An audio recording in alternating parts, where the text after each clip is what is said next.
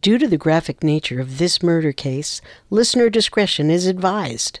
This episode includes discussions of kidnapping, murder, mutilation, and possible sexual assault. We advise extreme caution for children under 13.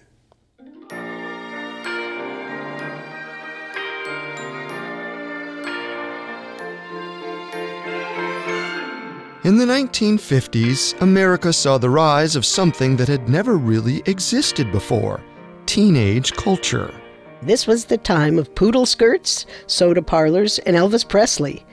The word teenager was just entering the lexicon, but these young adults had more freedom and power than ever before. Companies specifically marketed products to teenagers, which meant high schoolers were anxious to make money. And for teenage girls, there seemed to be only one job option: babysitting. It was a great way to get some pocket change, but it didn't come without problems.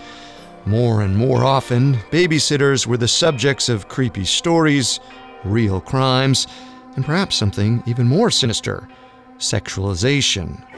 Beginning in the 1950s, books and films turned babysitters into sexual objects. In one 1969 movie simply titled The Babysitter, a teenage girl pursued a sexual relationship with her employer.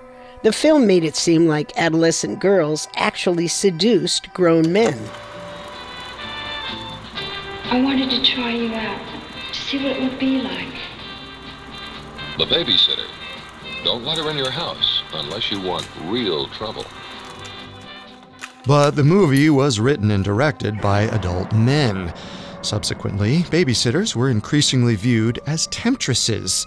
They were seen as the problem, while men who sexualized them got off scot-free. And sometimes the men who killed teenage girls got off without punishment, too. In Wisconsin in 1953, a 15-year-old babysitter went missing. Her abductor and likely murderer was never brought to justice.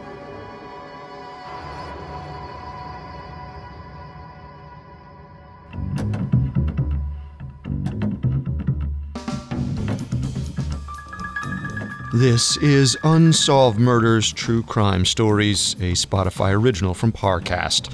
I'm your host, Carter Roy. And I'm your host, Wendy McKenzie. Every Tuesday, we dive into the world of a real unsolved murder and try to solve the case. You can find episodes of Unsolved Murders and all other Spotify originals from Parcast for free on Spotify. This is our second episode in a special 3-part series on babysitters. For 3 weeks, we're diving into the history of babysitting in American culture. We'll explore how babysitters became the subjects of urban legends, slasher films, and real-life crimes. This week, we'll discuss how babysitters became seen as sexual objects. We'll also investigate the disappearance of 15-year-old Evelyn Hartley, a Wisconsin babysitter who was abducted in 1953 and has never been heard from again. It's possible that she was the victim of one of the most notorious killers in United States history. We have all that and more coming up. Stay with us. There's no better feeling than a personal win, and the State Farm Personal Price Plan can help you do just that. Talk to a State Farm agent today to learn how you can bundle and save with the Personal Price Plan. Like a good neighbor, State Farm is there. Prices are based on rating plans that vary by state. Coverage options are selected by the customer. Availability, amount of discounts and savings, and eligibility vary by state.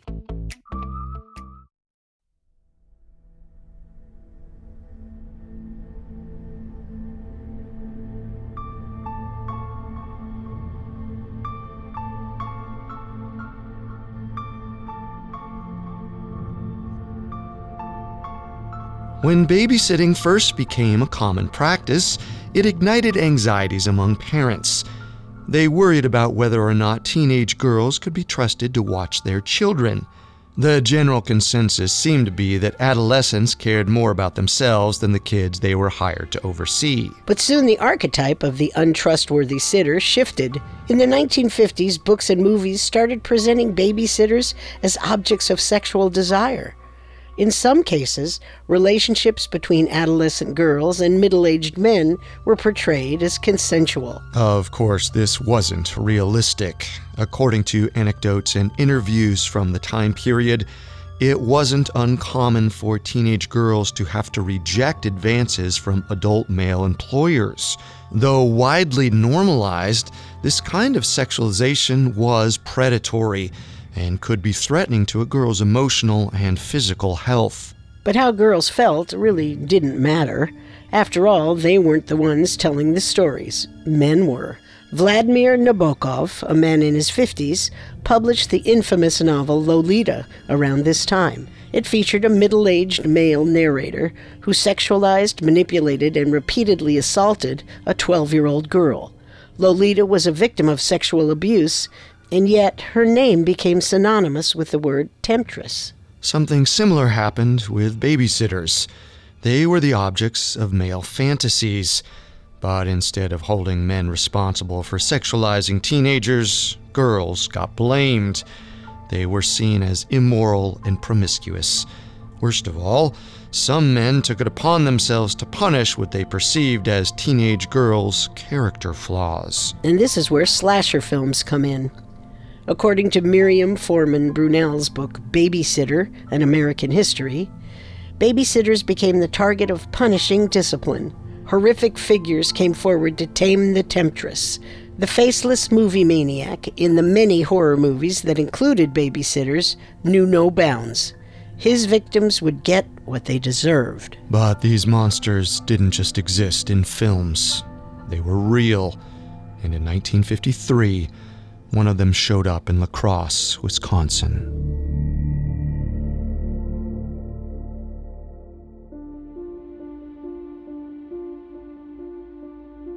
October 24th, 1953, was homecoming night at La Crosse State College. 40-year-old Viggo Rasmussen and his wife wanted to go to the big football game, but their usual babysitter was unavailable. They needed to find someone new to watch their 20-month-old daughter, Janice. Rasmussen knew that one of his colleagues, Richard Hartley, had a 15-year-old daughter named Evelyn. He called the Hartley home to see if Evelyn would be willing to babysit. Hello? Hi, Evelyn. It's Mr. Rasmussen. I wanted to see if you were planning to go to the homecoming game tonight. No. I've got a lot of studying to do. Why? I was hoping you might come watch Janice for the evening. Oh. You'd still be able to study, of course. Janice's bedtime is 7:30. Oh, okay. Sure. I'd be happy to. Oh, fantastic. I'll pick you up around 6. Evelyn told her parents she'd be babysitting for the Rasmussens that night. They didn't mind, but Evelyn's father had one request. He asked her to call him around 8:30 p.m. to check in. Evelyn agreed, and at approximately 6 p.m., she hopped into Viggo Rasmussen's car.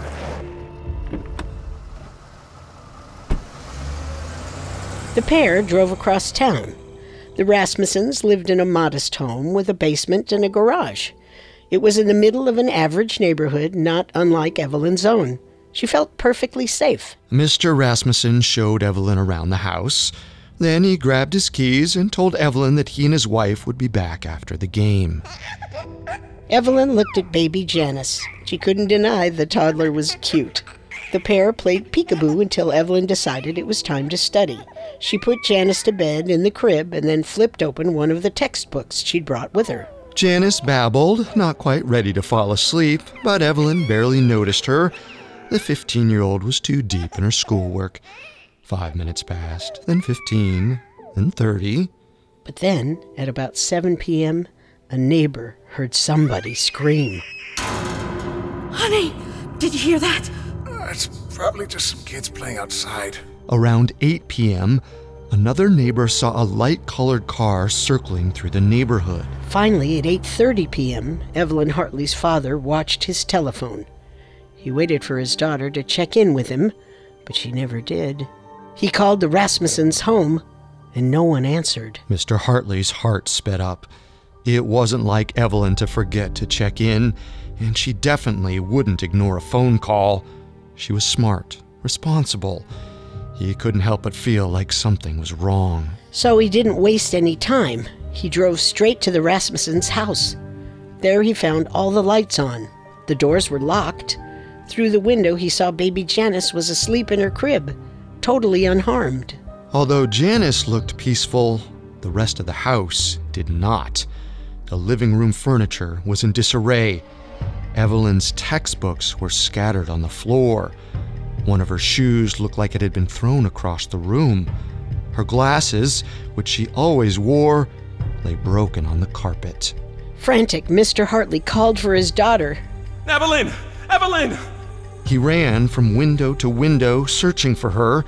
He didn't see her anywhere. He sprinted across the yard, hoping to find more clues as to where his daughter could be. About 100 feet from the Rasmussens' home, Mr. Hartley spied a small garage. On the outside of the garage, about 4 feet off the ground, there was a bloody handprint. It was small and thin, a petite girl's palm. Evelyn's palm. Mr. Hartley couldn't do anything else except call the police.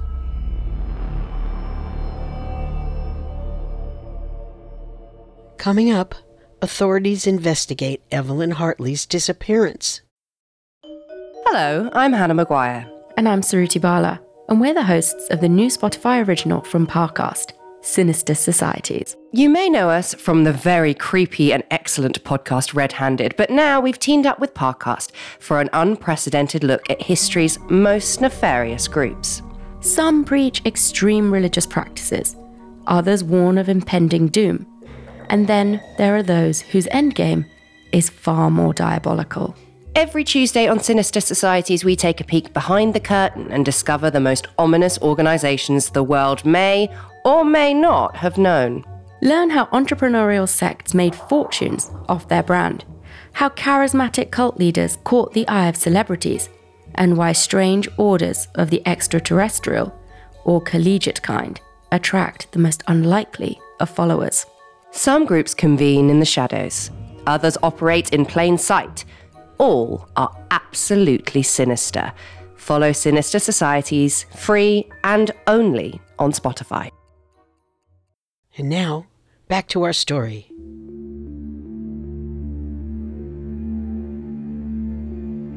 On October 24th, 1953, 15-year-old Evelyn Hartley babysat for Professor Viggo Rasmussen in La Crosse, Wisconsin.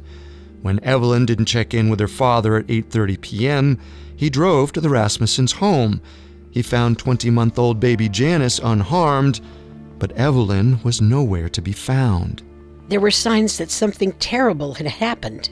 The living room was a disaster. Evelyn's glasses had been broken, and there was a bloody handprint on the outside of the Rasmussens' garage. When La Crosse police arrived, they found even more disturbing evidence. Hey, come down here. What is it? Basement window's been pried open. There's a stepladder just outside it, and there are footprints all the way into the living room. This is where they broke in. Oh, God. It's definitely a kidnapping. You want to tell her dad that? Somebody has to.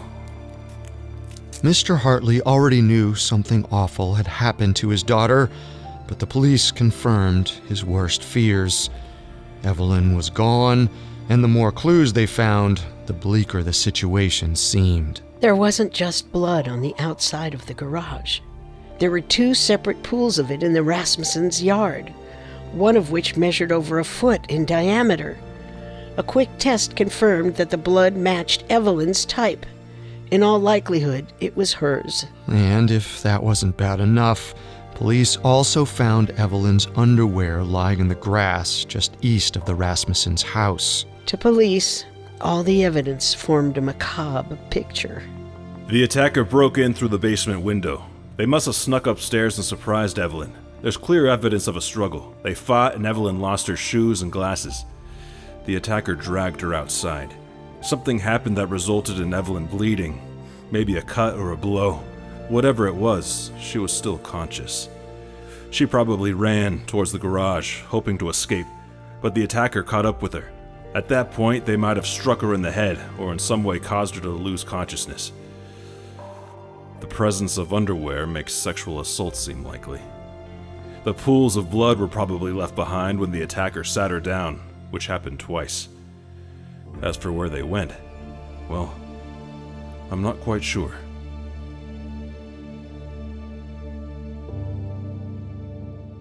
Crucially, police left open the possibility that Evelyn was still alive. She'd lost a lot of blood, but that didn't mean she died.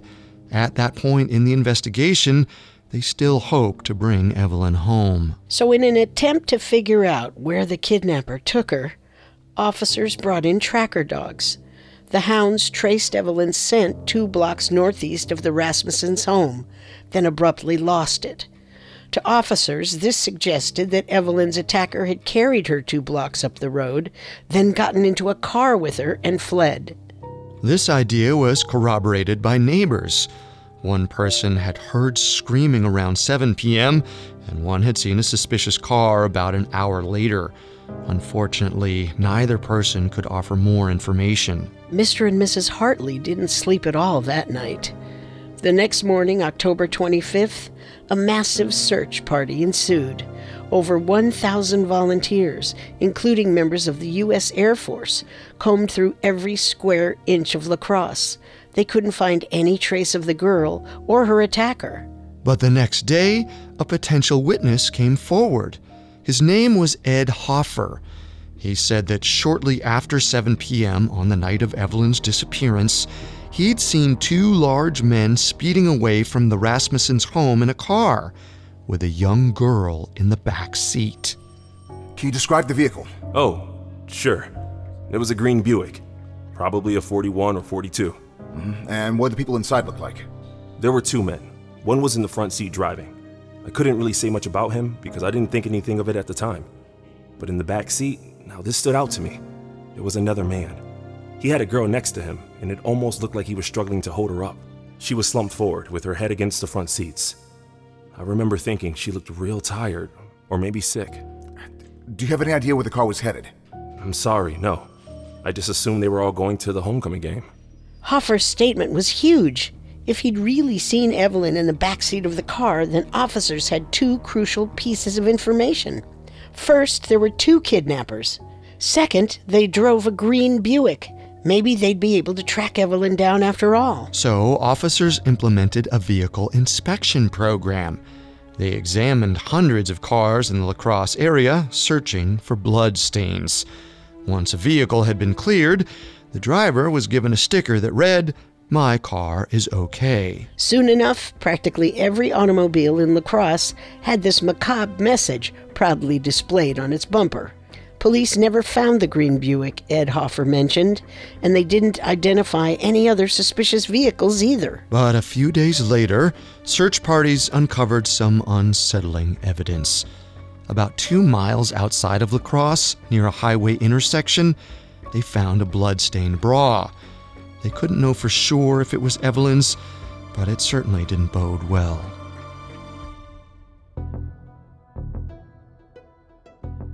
"4 miles further down the same road, searchers found a bloodied pair of men's pants.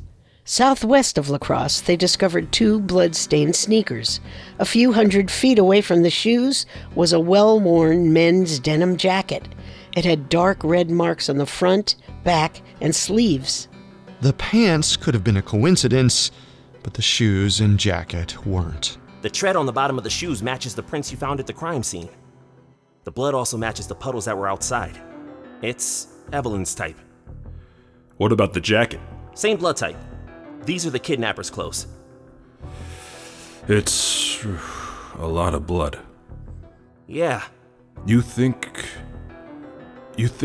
she could bleed that much and still be alive? It's hard to say.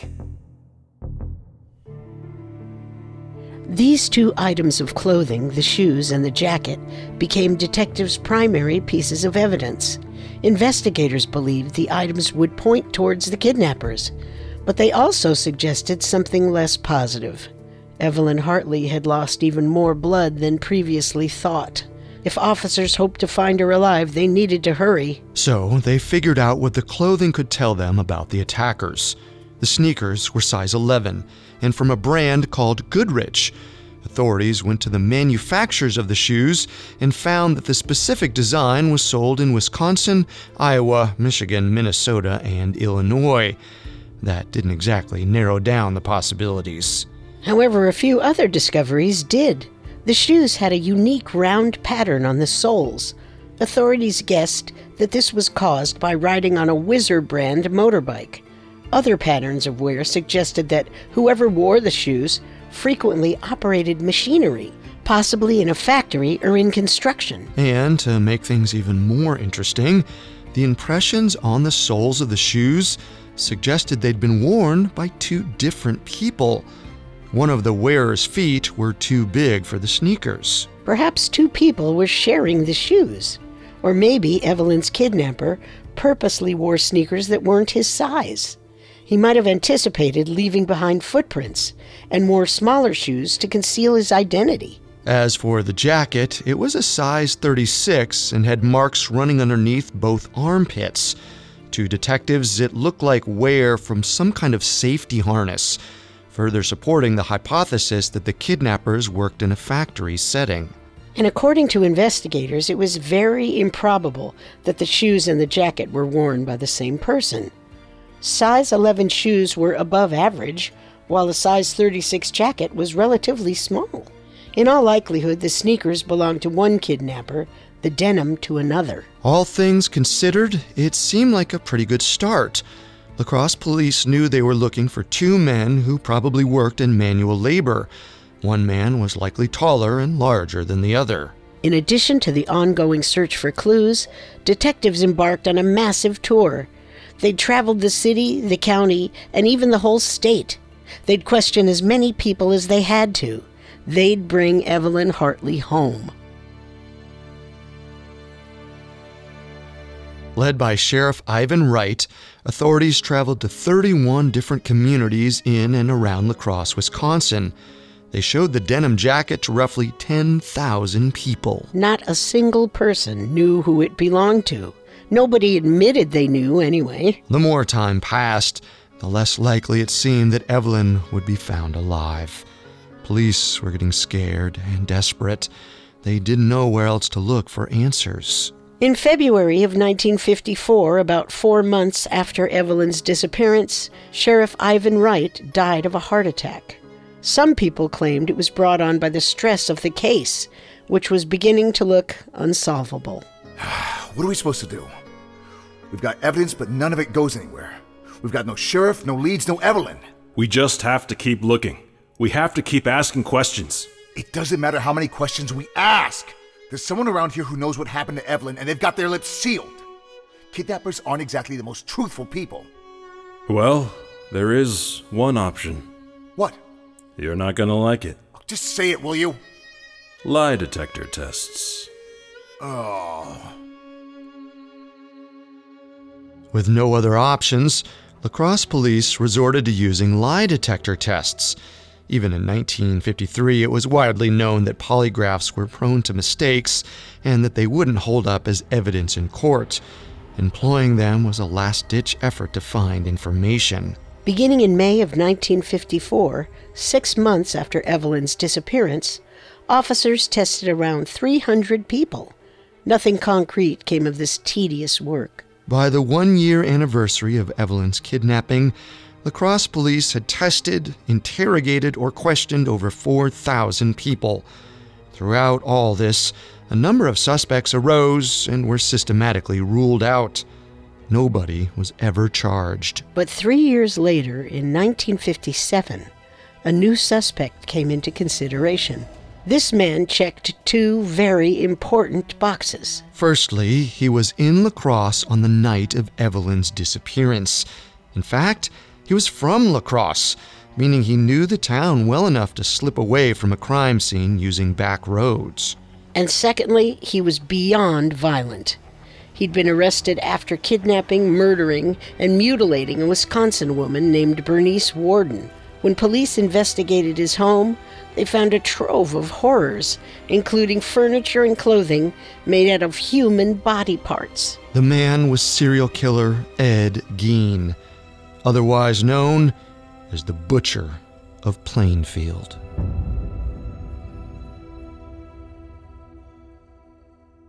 Coming up, we'll examine whether Evelyn Hartley was the victim of one of America's most notorious murderers. And now, back to our story. In October of 1953, 15-year-old babysitter Evelyn Hartley disappeared from La Crosse, Wisconsin. After 4 years of investigation, law enforcement had questioned thousands of people, discovered a few pieces of physical evidence, and identified numerous potential suspects, but ultimately none of these clues led anywhere. By 1957, Evelyn was still missing, and few people believed she'd ever be found. Then in November of that same year, a possible suspect arose. His name was Edward Theodore Gein, and he was one of the most grisly killers the United States had ever seen. Police in Plainfield, Wisconsin, a town about 100 miles east of La Crosse, arrested 51-year-old Ed Gein on suspicion of murder. He'd been implicated in the death of a hardware store owner named Bernice Warden. While a pair of officers questioned him, others searched his Plainfield farmhouse. Ugh, looks like Mr. Gein's not much of a cleaner. This furniture is weird. It's like homemade leather or something. Oh, geez. Look at this lamp. The shade looks like a vase. How long did this guy live here? There's so many boxes. It's like he moved in and never unpacked. Oh God. What is it? It's a head. A whole head. Inside Ed Gein's house, detectives found chairs covered in human skin, lampshades made out of people's faces, and boxes of body parts. Somehow, that wasn't even the worst of it. They also found Bernice Warden's mutilated body inside of Gein's shed. Some of her organs were in his refrigerator, and her heart sat on his stove. There was no question that Ed Gein was a killer. During their interrogation, police also surmised that he was a grave robber and possibly engaged in cannibalism and necrophilia. To top it all off, officers discovered that Gein was in La Crosse on the night of Evelyn Hartley's disappearance. He'd been visiting family mere blocks from the Rasmussens' home. Suddenly, he became authorities' #1 suspect. You were in La Crosse on October 24th, 1953? Yes. A teenage girl went missing that night. Evelyn Hartley. I got a feeling you might know something about her. Oh, no. Teenagers, no. There's a lot of skeletons in your closet, Ed. Literally. I've never heard the name Evelyn. You didn't read it in the papers? She's been all over the news for years now. I don't read the papers. We've got people searching your house, Ed. It's sick, the kind of stuff you've got in there. You can either tell us where Evelyn is now, or we'll keep digging until we find her. You're not gonna find her. Ed Gein was right. Authorities searched his entire home. Every square foot held some fresh horror, but Evelyn Hartley's remains were nowhere to be found. Again, authorities resorted to using a lie detector test. Gein underwent 2 polygraphs regarding Evelyn's disappearance, and he passed both. Police didn't have enough to charge him with the kidnapping. In fact, they couldn't even send him to jail. Ultimately, Ed Gein was found unfit to stand trial, ruled not guilty by reason of insanity, and sentenced to spend the rest of his life in a maximum security psychiatric facility. Gein died from complications of cancer in 1984 at the age of 77. His entire life, he maintained that he had nothing to do with Evelyn Hartley's disappearance. Still, he was never entirely cleared, and many people consider him a viable suspect. Unfortunately, Ed Gein's death meant the investigation into Evelyn's kidnapping had reached a standstill. It had been 31 years since the 15-year-old disappeared. Hope had been all but extinguished. Even Evelyn's mother and father had to accept that they would never see their daughter again. Years continued to pass. Both of Evelyn's parents passed away. The detectives who worked on her case retired. Evelyn Hartley sank into the past. Until 2004. In August of that year, a man named Mel Williams told police he might have caught one of the kidnappers' confessions on tape. Williams said that sometime in the late 1960s and early 1970s, he'd owned a tavern in Lafarge, Wisconsin, a small town about 40 miles southeast of La Crosse. One night, a man named Clyde Peterson sat at the bar and ordered a beer. Williams had served Peterson drinks many times before. He was a regular at the tavern, and Williams liked when he came by. He was always making people laugh. That evening, Peterson was cracking jokes. Williams thought he was so funny that he started up his tape recorder. He asked Peterson questions and caught his hilarious answers on tape. Then one of Peterson's friends, a local mink farmer, took a seat at the bar. All of a sudden, the conversation got a lot less funny. Oh, my word. Clyde, you're too much. Hey, Clyde, tell them about that Hartley girl you kidnapped. Oh, Whitey. Are you serious? Yeah, go ahead. Oh, Williams. You ever know a guy named Jack Gulfair? I knew of him. Oh, me and him. Me and him kidnapped that girl. Remember the one who was all over the news? Yeah, I remember. Oh, my God. We took her out to the farm and Jack killed her. He what? He killed her. He killed her. Peterson's confession was chilling. But for some reason that still hasn't been adequately explained, Mel Williams waited approximately 35 years to bring the tape to police. By that time, both Clyde Peterson and his alleged accomplice, Jack Gulfair, were dead. There was no chance of an arrest, but there might have been a possibility of closure. On the tape, Peterson gave the approximate location of Evelyn Hartley's body. In 2004, an article published in the Journal-Gazette and Times-Courier said police were searching for Evelyn's remains and comparing samples of Peterson and Gulfair's DNA with blood found at the Rasmussens' home. Sadly, no further information was ever publicized. Maybe the tape was a dead end, or perhaps just too much time had passed. It's possible that Williams purposely kept the recordings hidden until after Peterson and Gulfair died. That way, the men could never be prosecuted or seek revenge against the person who spilled their violent secret. But there might be one more clue inside the story. Jack Gulfair died by suicide 10 years after Evelyn Hartley's disappearance. Maybe he couldn't live with the guilt of what he'd done. Although Evelyn Hartley's case is still technically open, most people, her surviving family included, don't believe she'll be found alive. Detectives almost always treat her case as a murder investigation. Still, La Crosse police keep her dental records on file. One day, they might be able to use these to identify her remains. And, unsurprisingly, theories about Evelyn's apparent death abound.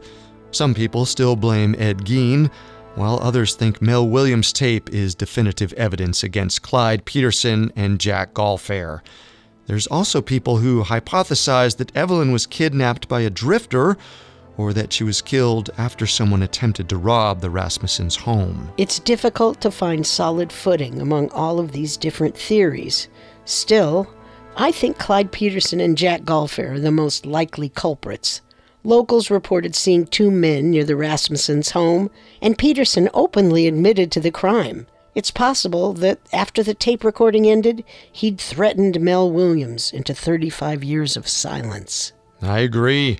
The theory about Ed Gein seems convincing at first, but he wasn't known to target teenagers. It's still possible that he kidnapped Evelyn, but it would be outside of his usual M.O. Plus, none of Evelyn's remains were found in Gein's home. Police cleared him for a reason. In all likelihood, Peterson and Gulfair are responsible.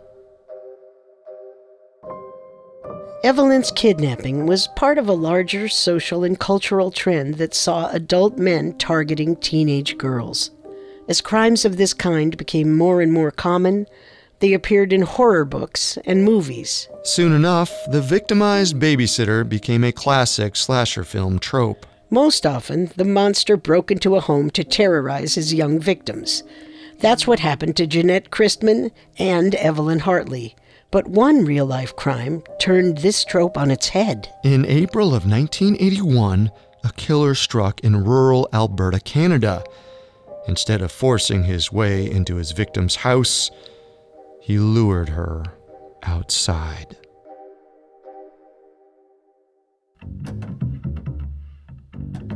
Thanks again for tuning into Unsolved Murders. We'll be back next Tuesday with the third and final episode of our Babysitters special. We'll explore Babysitters as a classic horror movie trope and investigate one of Alberta, Canada's most infamous murders. For more information on Evelyn Hartley, among the many sources we used, we found the Charlie Project's profile on her disappearance extremely helpful to our research. You can find all episodes of Unsolved Murders and all other Spotify originals from Parcast for free on Spotify. We'll see you next time. If we live till next time.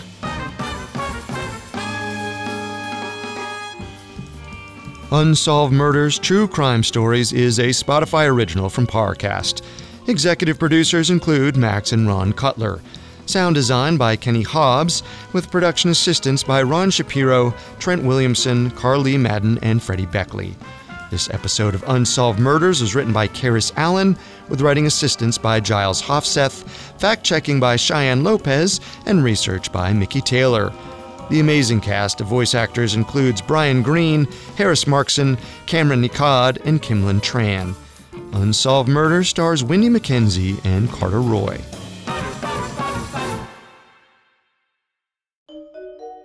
You aren't supposed to know about them, unless they want you to. Powerful groups with their own very specific agendas. And if you find yourself on the inside, good luck getting out. Hi, I'm Hannah Maguire. And I'm Suruthi Bala. Join us every Tuesday for our new Spotify original from Parcast, Sinister Societies. Whether it's doomsday predictions, deadly greed, or world domination, each week we're exposing the beliefs and actions of the most ominous organizations the world may or may not have known. Follow Sinister Societies free and only on Spotify.